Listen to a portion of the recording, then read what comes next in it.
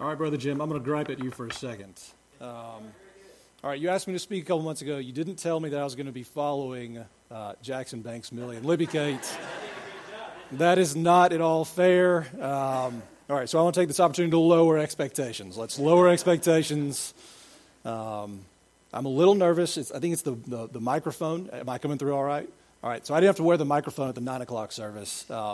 I think I checked it about 9 times while we were singing the song to make sure it wasn't on. I'm happy to make a joyful noise, but you don't need to hear it that loud. So before I get started, I do want to take a moment to speak for the church and just thank you, Brother Jim, for everything that you're doing. You're coming up on a year now with us, and this has been, I think I speak for everyone, this has been a really good year for us. So thank you to Amanda, Jackson, Dean Thomas, Nora May. Thank you all very much. Y'all mean a lot to us. Many of y'all are probably wondering why I'm up here delivering the message this morning. To be honest, I'm not exactly sure myself. My leading theory right now is when Ashlyn and I had our baby in December, we were slow to come back to church because it's flu season and everything. We wanted to keep the baby boy safe. And I think Brother Jim realized that it would be a lot harder for us to skip if I'm supposed to be speaking. So that's the rationale I can come up with. Now, I know a lot of y'all, but I don't know everyone, so I want to start by just telling y'all a little bit about me. I'm Jonathan Porter. I'm not from here. I grew up in Cobb County near the new Braves Stadium. I went to Furman for undergrad. That's in Greenville, South Carolina. I've got a master's degree from Georgia Southern, and I went to law school at Emory in Atlanta. I'm married to Ashlyn, who is the youngest of Mr. Eddie and Miss Libby's 5 daughters. We have 2 boys. Gray is about to turn 3, and Drummond, that's a family name, that's my grandfather's name. Drummond is the baby boy. He'll be 3 months in a few days. We live in Mendes, and I work in Savannah. I work at the U.S. Attorney's Office in Savannah, so I drive. I'm a federal prosecutor, so as Alan can tell y'all, the commute from here to Savannah is not ideal, but I love my job and I love where we live, so I wouldn't have it any other way. So what I want to talk to y'all about this morning is something pretty simple. I want to talk to y'all about prayer.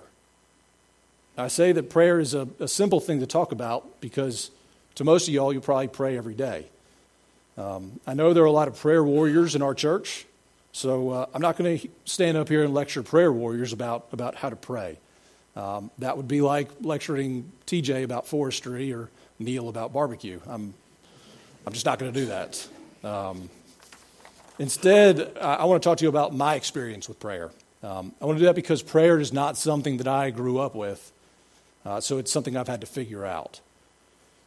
Most of y'all probably grew up praying. It's probably second nature to y'all. I didn't grow up praying, not really. My family, growing up, we rarely went to church. When we did, it was Easter or Christmas. It was a rare occasion. When we went to church, we went to a big church near our house in Marietta. I think it's the second largest Methodist church in the state.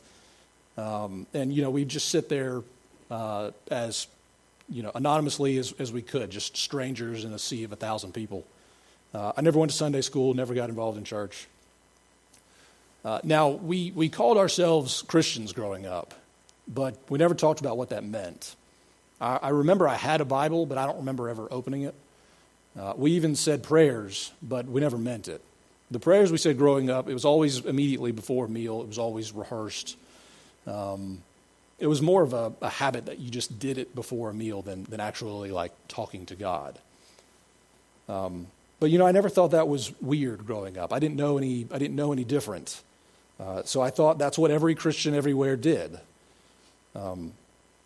I was a good kid growing up, so I figured God was pleased with me and that I was a normal Christian. But to be honest, back then I never gave God all that much thought. I started giving God serious thought a little after I graduated from college. I was living up in Washington, D.C. I was working in Republican politics. And after giving God serious thought, I decided that Christianity was not for me. I went from a sort of Christian to a non-Christian for a few years in my early 20s. My decision to become a non-Christian, it wasn't just a whimsical thing. I gave it a lot of thought at the time.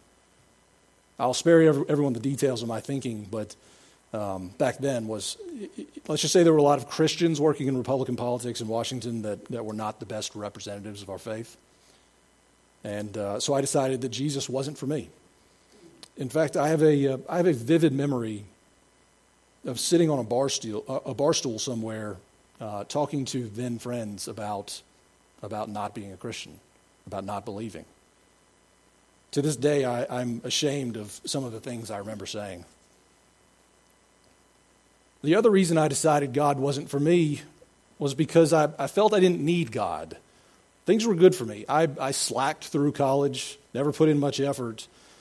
I did a lot of dumb things with my fraternity, and I never really faced any serious consequences. I was still able to get a highly coveted job working for a congressman. I was having fun with my friends. Everything was good. There's a funny saying someone once used to call George Bush spoiled. The saying something like this. It says, he was born on third base and he thinks he hit a triple. I kind of like that. That could describe me back then. I thought I was a big deal, and I thought I could do no wrong. So I really couldn't think of anything I lacked. So what good was a relationship with God? My salvation is not a story of reaching rock bottom in life. I've heard a lot of stories of alcoholics or drug addicts or adulterers reaching a low point and then turning their life over to God to help right the ship. That wasn't me. It could have been.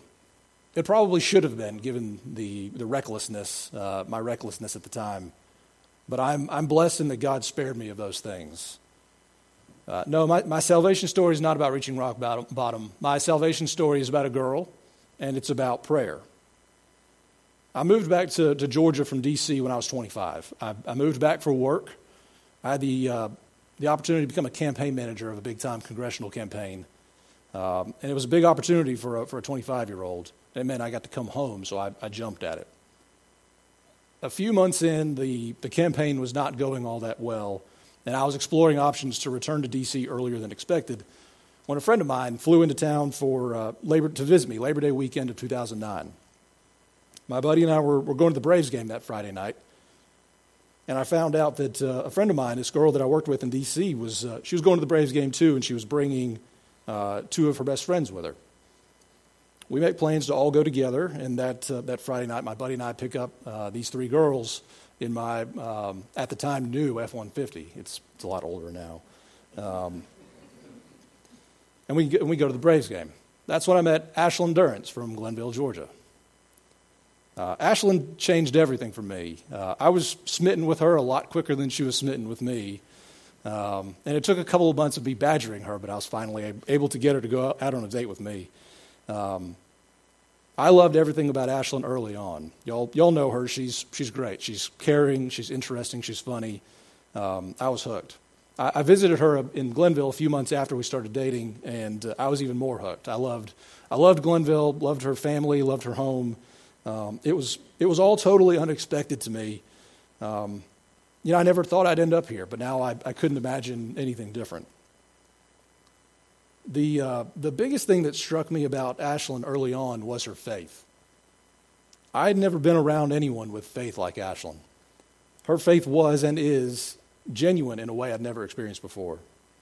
Ashlyn and I went to the winery last night, Watermelon Creek, and sometimes when you're at a restaurant, you see someone bring out a plate, and you see it and you smell it and you say, I'll have that. Ashlyn lived her faith in a way that made me want her faith. I wanted what she was having. However, I come from a long line of stubborn men who are reluctant to change their ways. So it took me a long time to come around. And for a while, there was a big gap between Ashlyn's faith and my own. One of the biggest disconnects in our faith lives was prayer. Remember how I said that many of y'all probably think of prayer as simple? That could be because you grew up praying. Ashlyn can pray. Ashlyn can pray. I couldn't at the time. It wasn't that simple. In the first 25 years of my life, as I told y'all, I don't think I said a single authentic prayer to God, just rehearsed prayers before meals. So for whatever reason, praying came hard to me. I remember in those early days of being a Christian, I'd read the Bible, I'd underline passages, research the passages, think about what I read, and then have some major faith breakthroughs. But when it came time for me to open my mouth and speak words to God, I couldn't do it. It came out weird and awkward, and to be honest, I didn't feel worthy to talk to God. Not after some of the things I'd said. And then I grew self-conscious about how bad my prayers were. One day, probably 8 or 9 years ago, I was here visiting Ashland when Neil Anderson asked me to help out with the youth here at church. Neil, I don't know if you remember this. I don't remember who was with us, maybe Jake, Hunter, Keaton. I don't remember exactly, but the plan was it was a Sunday evening and Neil was going to give the youth a lesson, and then we were going to go out back and throw the football around. And Neil wanted me to get more involved in church, so he asked me to come along. Neil gave the lesson. We were about to finish and go out back to play football when Neil asked if I would close us in prayer. I panicked and I said no. I honestly felt at the time that if I'd prayed in that group, I'd betray the fact that I felt like a fraud, that I was unworthy of God's love after all those years of unbelief. Now, Neil's a good guy. He covered for me, never made me feel bad about it. But I realized then that I needed to fully accept God's forgiveness for my years of unbelief, that I needed to stop feeling like a fraud, and that I needed to get comfortable praying. I decided I need to get comfortable praying out loud for a lot of other reasons too. First and foremost, I realized, God wants us to pray. He doesn't ask us for prayers using beautiful prose. He just asks us for genuine prayer. Second, I wanted to pray for my wife. I wanted to pray for our family and to set a good example within my marriage and within my family. Third, I know that prayer works. So I realized that not praying was leaving a lot of prayers unanswered. Billy Graham once said that heaven is full of answers to prayers for which no one ever bothered to ask. Now, I've seen firsthand that God answers prayers, and I'll talk about that more at the end of this talk. So I decided to put significant efforts into learning to pray. I know that sounds weird to most of y'all who pray like it's second nature, but it's what I had to do. I read everything in the Bible about prayer, I read articles about prayer, and I practiced a lot. Over time, I've become much more comfortable praying. I found a few tips that work for me, which I'll share with you just in case you're interested. I'll note that several of these are aspirational because I fall short of several of these. But I'll give you my 5 aspirational tips for prayer. First, I try to keep my prayers simple. I'm a lawyer. I can use big fancy words, but I haven't found any scripture saying that God favors prayers with big words over simple prayers. Second, I pray often. I pray when there's something going on, something that requires prayer, like a sick person or a trying situation. But I also try to remember to pray at random times. Third, I pray for people I don't necessarily want to pray for. This one's tough. I have to remind myself of this one because it's easy to forget. Matthew 5:44 says to love your enemies and pray for those who persecute you. Now, I don't have a lot of enemies or persecutors in my life, but I have frustrations. And I pray for people at the root of those frustrations. And it's amazing how God will work through those frustrations when I pray for them. Fourth, I pray for specific things. Sometimes I feel odd praying for specific things, like I'm micromanaging God. But Psalm 102:17 says that God does not despise our pleas. So I pray for specific things, and I can tell you that it works. And my fifth and final personal prayer tip is to not be discouraged when God doesn't give you exactly what you've prayed for. You're not going to usurp God's plan for your life or for others' lives, but that doesn't mean that God doesn't want you to.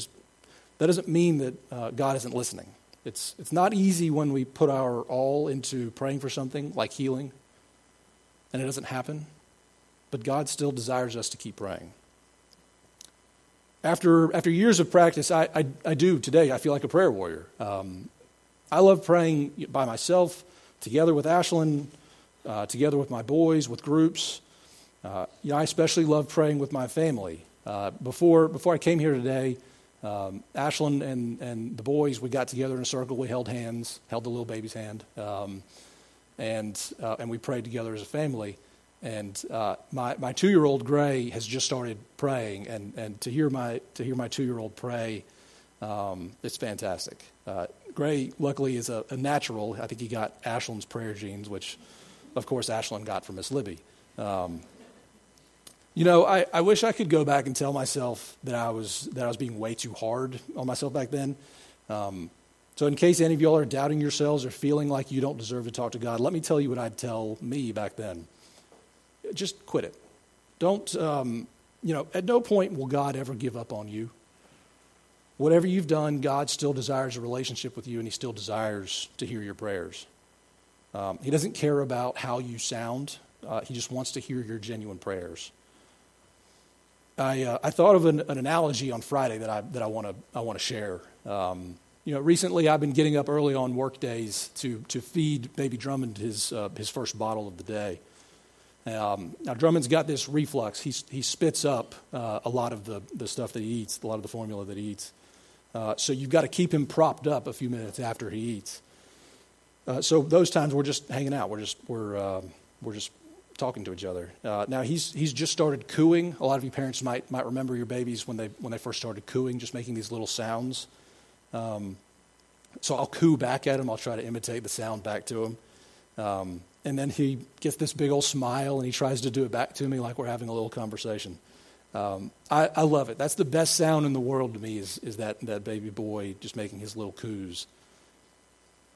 I think maybe that's how God hears our prayers. It's the genuineness of it and the effort that he values. I don't judge Drummond on how good his coos are. And God doesn't judge us by how good our prayers sound. He hears our prayers with the ears of a dad hearing his baby coo for the first time. In closing, I want to circle back to a few things I mentioned earlier. You'll recall that I said I've had a pretty blessed life even before I accepted Jesus into my life. And you'll also recall that I said I am sure that prayer works. Keep those two things in mind as I tell you the rest of my story. Years ago, Ashley and I were dating, and then we're engaged, and I was praying a lot. I practiced praying a lot. I was praying a lot. But there was still some nagging, negative part of me that said, all of this praying is kind of a waste of time. That part of me said that God has his plans for us, and he's not going to rearrange those plans just because I want something. And then on March 10th, 2012, 7 years and 7 days ago, Ashlyn and I got married right here. That day, Ashlyn and I, we gave wedding presents to each other. I got her pearl earrings, and she gave me a watch and a book. The watch was nice, but the book was the real treasure. That book contained a decade's worth of specific prayers written out by a girl in Glenville, Georgia named Ashlyn. They were prayers for her future husband, me. For 10 years, while I was out living in the world, not giving much effort, partying, drinking, and telling people that I did not believe in God, and yet suffering no consequences, Ashlyn Durrance prayed for me, someone she wouldn't meet for years later. Ashlyn's prayers in that book were simple and specific. Page after page, she wrote out and would go back over prayers for me, for my faith, for my health, for my relationships with my friends, for my compassion, everything. And when I read her prayers, I saw specific prayer after specific prayer that applied perfectly to my life. It was like she knew exactly what I was doing, and she knew exactly what to pray for to keep me safe, to keep me on the right path. For years I thought my life was so great that I didn't need God. It turned out that my life was so great because of God, because God was answering Ashlyn's unceasing prayers for me, for my life. In those moments, reading that book, I realized that God has always been in control of my life. and that he loved me through it all. I think he let me have that epiphany in part so I can stand before you today and tell you definitively that prayer works. I want to thank you all for letting me share with you all this morning. Brother Jim, if it's all right, I'd like to close this portion of it with a prayer, something I wasn't willing to do all those years ago with Neil. All right, so let's bow our heads and pray. Father God, thank you for hearing our prayers. Lord, we are flawed people. We are sinners who are not worthy of a second of your attention. Lord, but we are so grateful that you desire to have a relationship with all of us. Lord, that you desire to hear our prayers.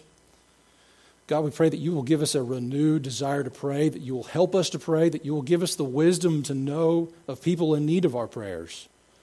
And Lord, we ask that you answer our prayers in accordance with your will. We thank you, Lord, for loving us even before we are ready to love you back.